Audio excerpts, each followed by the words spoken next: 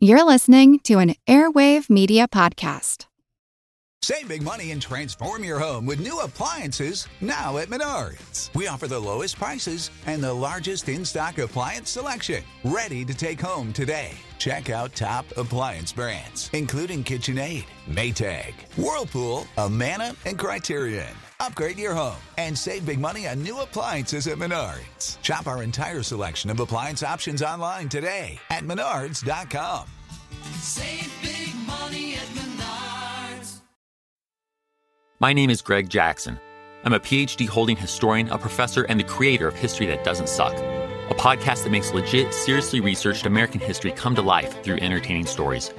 Join me for a chronological telling of the United States story, from the Revolution to fractious Civil War, tenacious inventors, brave reformers, and more.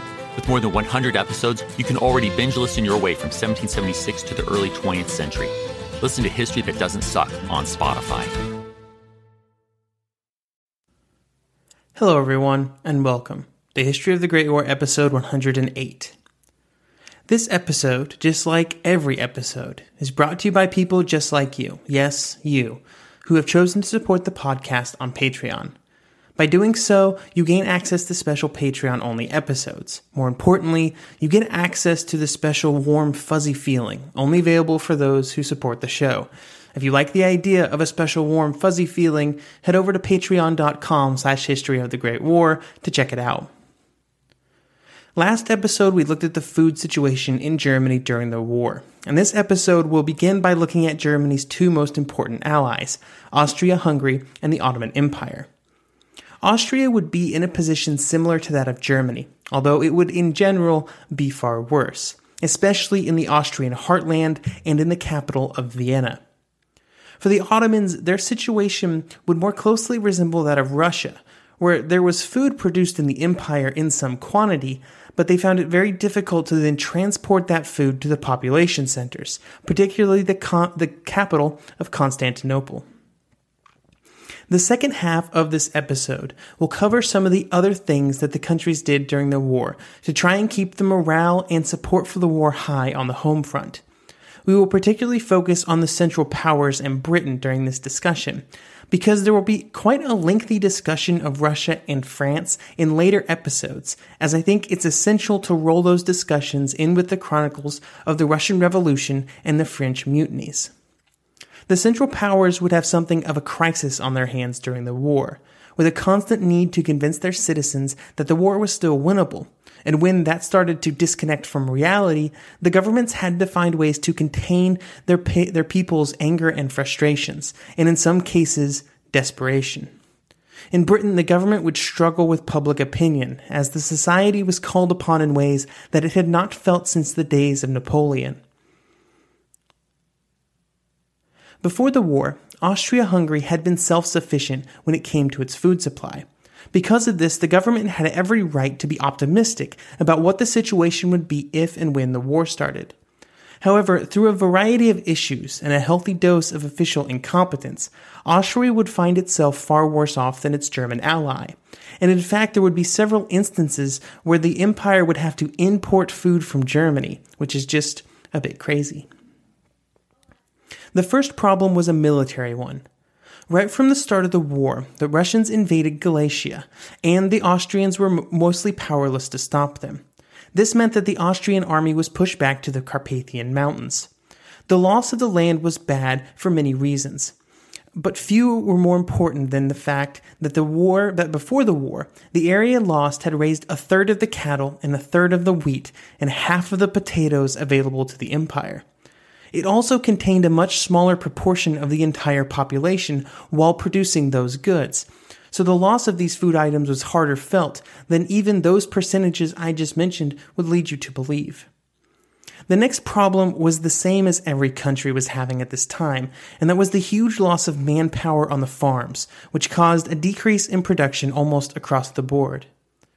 The final problem was one specific to the Austro-Hungarian Empire. In general, there was a lack of solidarity between the Austrian and Hungarian sides of the empire, and this manifested in a situation similar to what was happening in Germany with Bavaria that we discussed last episode, only on a much larger scale. The Austrian half of the empire was heavily dependent on Hungary for food that it produced, and the Hungarians had a large food surplus early in the war. However, by 1916, Hungarian exports to Austria had dropped dramatically. This was because of a general decrease in supply, but more importantly, due to the resistance of the Hungarian landed aristocracy. This group of citizens in Hungary held a disproportionate amount of power within the government, and this prevented the Hungarian government from imposing the kinds of price ceilings and mandatory requisitions which were present in other countries during the war. This group, the landed aristocracy, simply refused to export their food, even when the Austrians were literally starving to death. This issue was unique to the dual monarchy nature of the empire and the makeup of the Hungarian portion of that monarchy, but it shows one of the greatest weaknesses of that system, with one side, in this case the Austrian side, not able to exert the kind of power needed during total war to keep its people fed. Because of all of these problems, the Austrians began introducing rationing in early 1915. At first it was bread and flour, and in these efforts they were different than some other countries. Instead of making sure that everybody got their fair share, the government wanted to try and make some money off the situation. To do this, they set up a scenario where people could buy the amount of bread on their ration ticket for a certain somewhat reasonable fee, but then they could also buy more at a heavy markup. This helped the government to then subsidize the price ceiling on the normal ration of bread and to help meet the needs of most of the population who couldn't afford bread sort of in the first place. This was not a horrible system in theory, but the most important requirement is that there had to be some level of surplus beyond basic needs to sell for that higher price, and this would very rapidly not be the case. As the shortages increased, people then tried to hoard their food. I think this is a very reasonable reaction for the population in this sort of situation to take. There was not much food, so they tried to get as much as possible and store it for later. However, there's a big problem with this, and it was just that people did not know how to store food in a long-term situation. Long-term food storage in any situation is hard. And most private citizens in Austria-Hungary at this time did not have the knowledge, experience, or facilities to make it work. Because of this, a huge amount of the food spoiled, molded, or went rancid. As supplies continued to shrink even further, the ration lines lengthened. By the spring of 1917 in Vienna, a city hit the hardest maybe of any in the empire, 250,000 people, or more than 1/10 of the city's population, stood in food lines every day. These lines would start to form at 10 p.m. the night before, and if you were not there by midnight, the chances of you getting food rapidly declined. As it was, 20% of the people in line generally left with nothing. In such an atmosphere, morale, perseverance, and patriotism became currencies in short supply. Inflation in the empire would hit the lower classes hard. The general cost of living was 2.5 times higher in 1916, and by the end of the year, it would balloon to 6 times higher. The empire, in rickety financial situations before the war even started, found itself unable to compensate even the skilled war industry workers. By 1918, Czech workers in Bohemia were at wages that gave them just 35% of the purchasing power that they had had before the war, and they were the lucky ones. Much like in Germany, the Austrian war bread went from something that resembled peacetime bread to something that was cut so much by substitutes that it barely resembled bread at all. Lentils, peas, chestnuts, soybeans, clover, everything was used to try and stretch the rye and potato and maybe some wheat that was available. By the end of the war, even this was not greatly helping, and the ration for Vienna was down to 1,000 calories a day. All across the empire, and to a lesser extent in Germany, children were sent to the countryside from the cities. These children were expected to work in the fields, while their caregivers were expected to feed them, while also receiving some monetary compensation from the government. This could not happen for everybody, though. And during the last years of the war, children in Vienna almost stopped growing at all because their nutrition was so poor.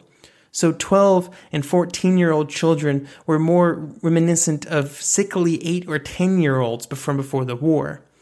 They were a generation starved by war, and they would be the generation that 25 years later would have to send their own children out into the countryside once again, although in that case not to avoid starvation, but instead Allied bombing.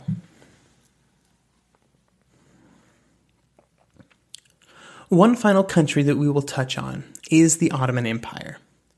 For this empire, the pinch was felt the hardest in the largest city and capital of Constantinople.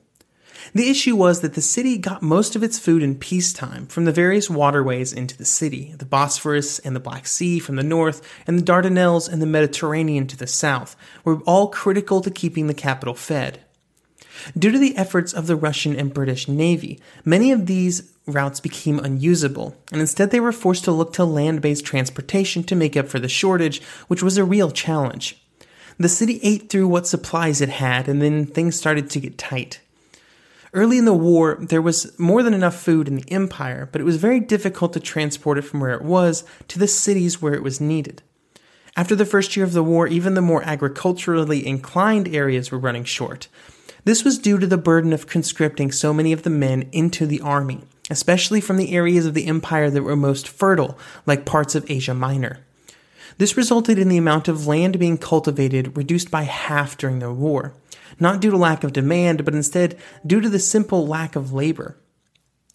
Unlike in Germany, France, or Britain, there was not a large amount of mechanization of the farming, which might have allowed them to handle so many men being pulled away, so much of the land could only lay fallow just due to lack of hands. There would be acute bread shortages across the empire in 1917, made worse by corruption in the government, which often kept what supplies were available out of the hands of those that needed it the most. This was done for the sole purpose of increasing profits. For both the Ottomans and the Austrians, the worst part was that they definitely could have both handled their needs just fine and kept all their citizens well fed if things had went a little different. Maybe if fewer men were needed at the front for so long, maybe if a few better management decisions were made by the government, they could have utilized their agricultural strengths to keep the food flowing during the war. Instead of being a strength, though, food production in both empires became their greatest weakness, which would slowly sap the ability of both countries to continue their role in the war. By 1918, both the army and the citizens back home would be half-starved shadows of their former selves, barely able to offer physical, emotional, or mental resistance.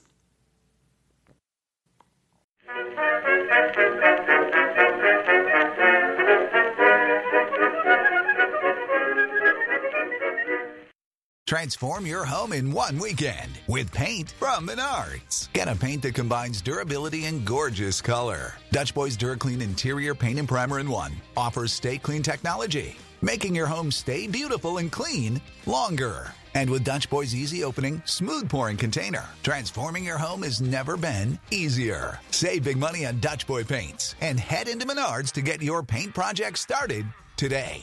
Save big money at Menards.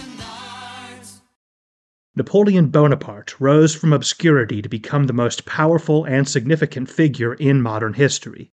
Over 200 years after his death, people are still debating his legacy. He was a man of contradictions, a tyrant and a reformer, a liberator and an oppressor, a revolutionary and a reactionary. His biography reads like a novel, and his influence is almost beyond measure. I'm Everett Rummage, host of the Age of Napoleon podcast, and every month I delve into the turbulent life and times of one of the greatest characters in history, and explore the world that shaped him in all its glory and tragedy. It's a story of great battles and campaigns, political intrigue, and massive social and economic change, but it's also a story about people, populated with remarkable characters. I hope you'll join me as I examine this fascinating era of history. Find The Age of Napoleon wherever you get your podcasts.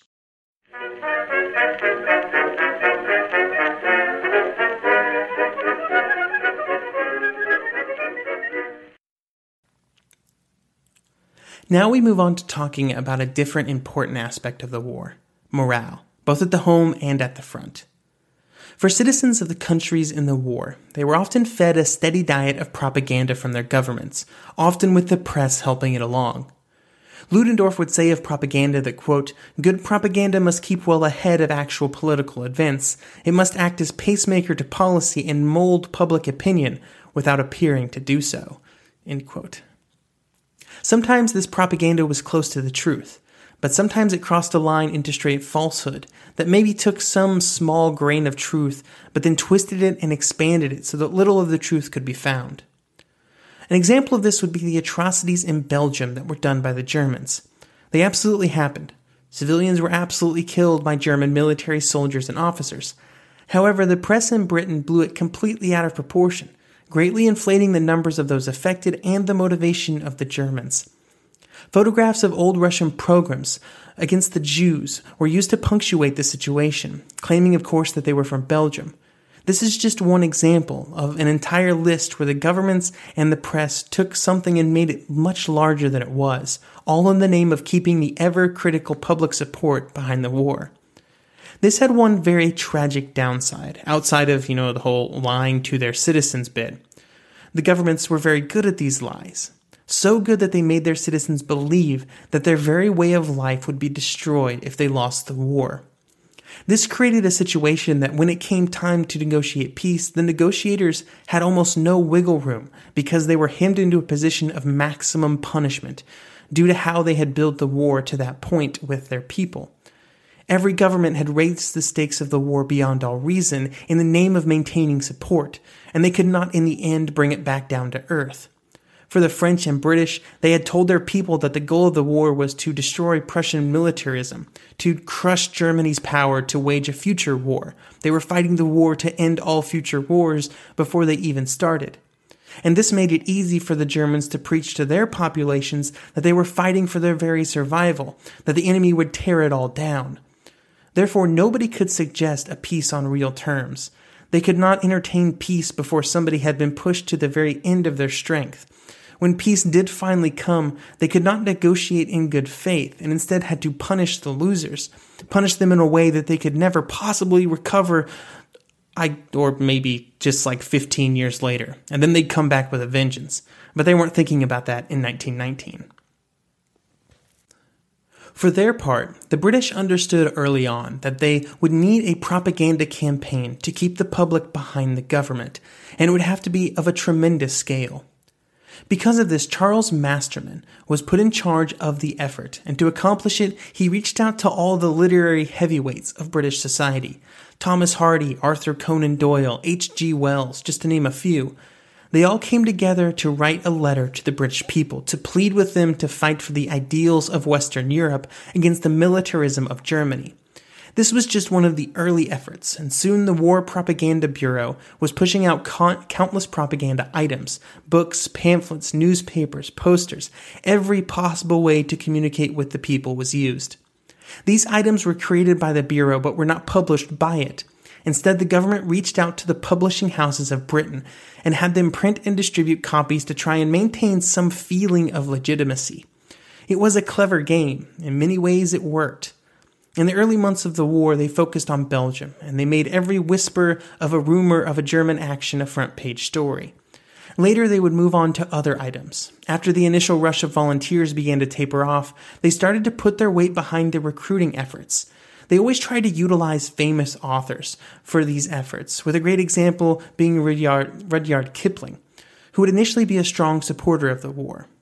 He would write, "What will be the position in years to come of the young man who has deliberately elected to outcast himself from this all-embracing brotherhood?" Kipling would also give his son, just 17 years old at the time, permission to go on overseas service, a tale with its own tragic ending.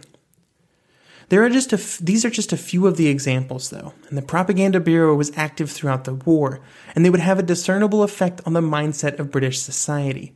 Maybe not enough to keep the number of volunteers up to the required levels, but enough to firmly paint the Germans as a monstrous enemy, the dirty Hun. Propaganda was just as important to the Central Powers during the war, especially as it began to go badly later on. They pushed slogans like Siegfrieden, or peace through victory. During the first 2 years of the war, this was enough because there was great success at the front. However, in 1916, things began to change. By the end of the year, over 1 million German soldiers had been killed. Sure, there had been successes in Belgium and northern France and a good bit of Russia. All were in German hands. But this did not seem to offset the cost to the average German, who was having problems finding food. Here is John Keegan from the First World War. Quote, "By the end of 1916, life for most citizens became a time of eating meals never entirely filling, living in underheated homes, wearing clothing that proved difficult to replace, and walking with leaky shoes. It meant starting and ending the day with substitutes for nearly everything." End quote.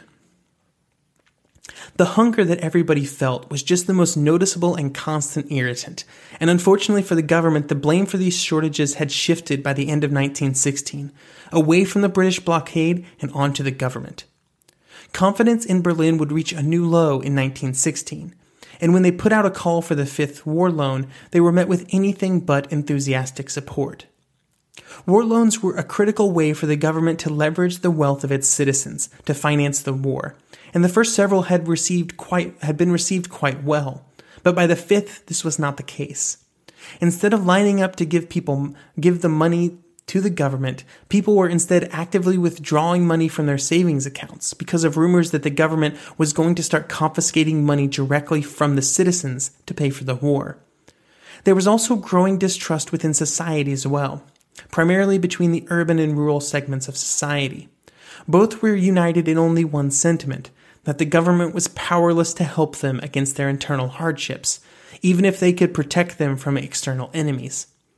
It was all of this that resulted in strikes increasing between 1915 and 1916 more than 5 times over, with the number of workdays lost in 1916 totaling almost 250,000, at a time when Germany needed every last shell and gun at the front. It was under these conditions that Bethmann Hollweg began to push for peace talks in late 1916, which we talked about in episode 104. And it was also against these conditions that Hindenburg and Ludendorff came to power and retrenched and pushed for greater economic productivity, greater government control, greater societal exertion as they prepared to take the war to another level and to see it through. They did not want peace through negotiation or peace through understanding. They wanted peace through victory. There was no nation that should have been more concerned about internal morale and unity when the war started than Austria-Hungary. It was made up of countless ethnicities, all of them with their own thoughts and desires and the growing trend of nationalism. Nowhere was this better illustrated than when the Reichsrat reopened in May 1917, which could be considered their biggest propaganda move of the war. The Reichsrat was the legislature of the empire. Think the House of Commons or maybe the U.S. House of Representatives. It had been suspended when the war started, but was reopened in 1917, with the hope that by doing so, the government could garner more support from the people of the empire. However, it was during this opening and the statements made by the various groups within the empire that it was shown that the empire was still very much a group of people with competing demands. The Czech Union's chairman would read out a statement that said, quote, "The representatives of the Czech nation are deeply convinced that the present dualist system has led to the emergence of a ruling and subject nationalities, which is detrimental to the interests of all of them, and that in order to remove every national injustice and ensure the general development of each nation in the interest of the empire and dynasty as it is whole and necessary to transform the Habsburg-Lorraine monarchy into a federal union of free and equal nation states, basing ourselves at this historic moment on the natural right of nations to self-determination and free development, reinforced moreover in our case with inalienable historic rights. We shall demand the unification of all branches of the Czechoslovak nation in one democratic state, including the Slovak branch, living as a unit contiguous with its Czech motherland." End quote. In short, they wanted a complete reworking of how the empire worked, all of its power structures, all of its organizations in 1917, when the nation was deep in a seemingly never-ending war. The Czechs held the power to sort of back up their demands as well. They were often well-educated, and they represented a good amount of the empire's industrial capacity in Bohemia. They were also joined in this call by the southern Slavs, the Slovenes, Croats, and Serbs, who wanted their own autonomous state within the empire. The goal of reopening the Reichsrat had been to make the people feel like they were more involved, and to co-opt their representatives to gain support for the war. In this effort, it was partially successful. However, it could not undo the economic hardship suffered by the people of the empire. In 1918, the private correspondence of the people of the empire, as collected by imperial censors, point to a population around the empire that, if not in full-blown revolutionary mindset, at the very least felt completely alienated from Vienna.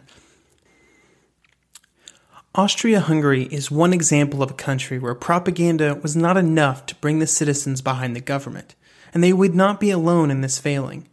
Italy and Russia would find its citizens losing all confidence in their government, and even in almighty Germany there would be unrest, a situation which we will discuss next episode.